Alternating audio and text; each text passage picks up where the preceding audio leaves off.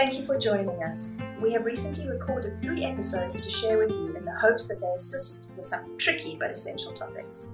At least you get to listen to these at leisure and in your own comfortable choice of setting. Our 3 episodes cover getting your affairs in order, what can we do about affairs when somebody is dying, and what to do when somebody has died. My name is Sarah Dodd and I'm Head of Legacies at the Dorothy House. Each year, 1 in 5 of our patients is cared for with thanks to gifts left in wills, and this is why legacies are so important to us. Today, I'm very privileged to be joined by David Hill, who is a partner in the private client team at Mogers, Drewett. Welcome, Dave. Thank you, Sarah. Yes, thank you. So I'm a partner in the Bath office. We cover Bath, Wells and Sherborne.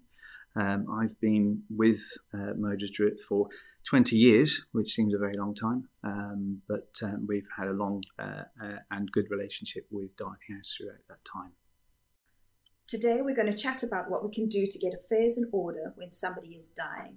I'm hoping by chatting with David that we might be able to answer some questions that could be of concern to some, or even openly chat about things that nobody wants to talk about at all.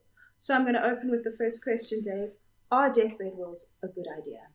I think asking whether they're a good idea might be not the right question. Is that can you make a deathbed will? The answer is yes, that's an option. What I would say is that if there's an opportunity not to leave it too long, that would be first choice. So if you have a scenario where either you or a family member has been given a life-limiting diagnosis, clearly that's going to be an incredibly upsetting and testing time. And part of our nature is that we move discussions about wills and finance and what might happen away, because that's the way we are. What I would say is try to push against that and address it if you have been unfortunate in having that diagnosis. It's something that needs to be dealt with.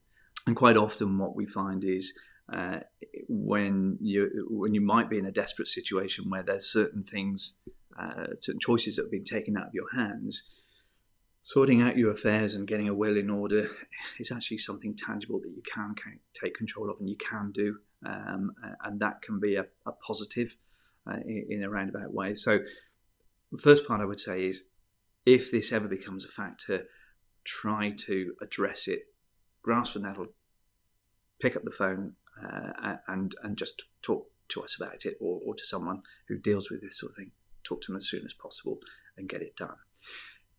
Circumstances may dictate that that's not possible, or you find yourself in a situation where the time is short. And I would say the same thing. Talk to us. If there is something that we can do, we will do. But as time goes on, sometimes there are other issues that come to play, such as capacity. Yeah, that's a big one. Yeah. And capacity, there's a legal test for capacity when wills are being made in particular, and also with powers of attorney. I won't go to that in any great detail, but just I think it's relevant to know that if capacity becomes an issue, then what that can do is throw doubt on any documents that are completed whilst capacity is an issue. It's not a complete no-no, because capacity is not a straight line. From time to time we have capacity to do certain things and to make certain decisions. So it's not that you can't do it if there's any question of capacity, but it just means that there are other steps to go through. Ideally, if capacity has been addressed, and that could be because of an illness or because of medication, there are certain steps that anyone helping you prepare a legal document needs to go through. And sometimes that needs specific medical input, which is not always on hand immediately. So again, it's just do it sooner rather than later. Get it done, get it off the to-do list, treat it as a positive if you possibly can. I think a lot of people are very fearful of it, but once they've done it, the sense of relief that comes with that is enormous. But you can't it's hard to say that without actually seeing it in practice or following through with it. I think that's absolutely right, and any lawyer that practices in this area will be aware of that. They'll be aware of the nervousness and anyone's situation, irrespective of what it might be. What we try and do is make it as easy as possible, and without being too flippant about it, it's one of the few things where you come and talk to a lawyer and tell them what to do rather than the other way around. And I say, it's the satisfaction and the peace of mind of getting that job done. It really can be very, very important, irrespective of circumstances. Most of the time, it's a huge relief to get it sorted, really. Dave, what happens if the person is actually too unwell to make a will? Well, the simple answer is they can't. There is an option, something called a statutory will, which I won't go into too much detail because it's rarely going to be a solution because of the timeframes and involvement of the court. Not necessarily all lost if someone can't make a will. The legal fallback is something called the intestacy provisions, which is where the law dictates where the assets of someone who's died without making a will, where they go. Sometimes that's okay, sometimes it's not.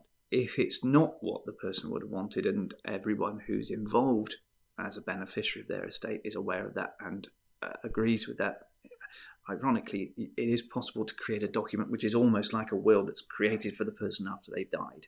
And that's where all beneficiaries get together and make and agree what that is. The technical term for it is a deed of variation, sometimes called a deed of family arrangement, which I think is probably a good description. But that has to be volunteered. If there isn't agreement and that causes a problem, then sometimes that can be an estate that gets contested, and that's something to be avoided at all costs. So the idea that I'm sitting with is doing a will is first prize always for everybody involved, and then there are other options afterwards if that doesn't happen, but they will attract costs, I would think, and possibly non-agreement. That's right, absolutely right. So yes, if there isn't a will, there are other avenues to go down, but they're by no means guaranteed to be avenues that you can complete or that are going to end up with an absolutely satisfactory outcome. Quite often, we'll talk to families or even people that really don't want to make a will, and the phrase that's often used is, well, everybody knows what I want. That's not enough. Unfortunately, we have quite a strict legal system, as it should be, because a will deals with everything that we've built up and is important to us. So if it's possible, yes, you should make a will when you have the ability to do so.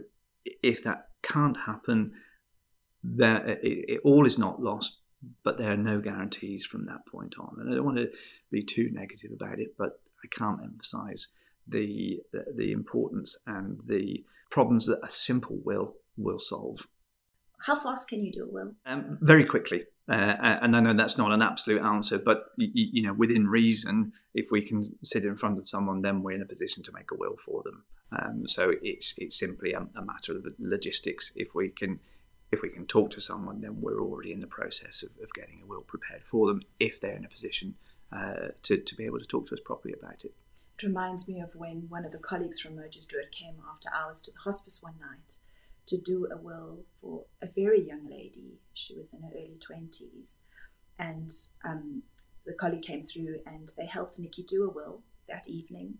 There were problems with printers, so we emailed it through, and by the next morning, Nikki signed her will.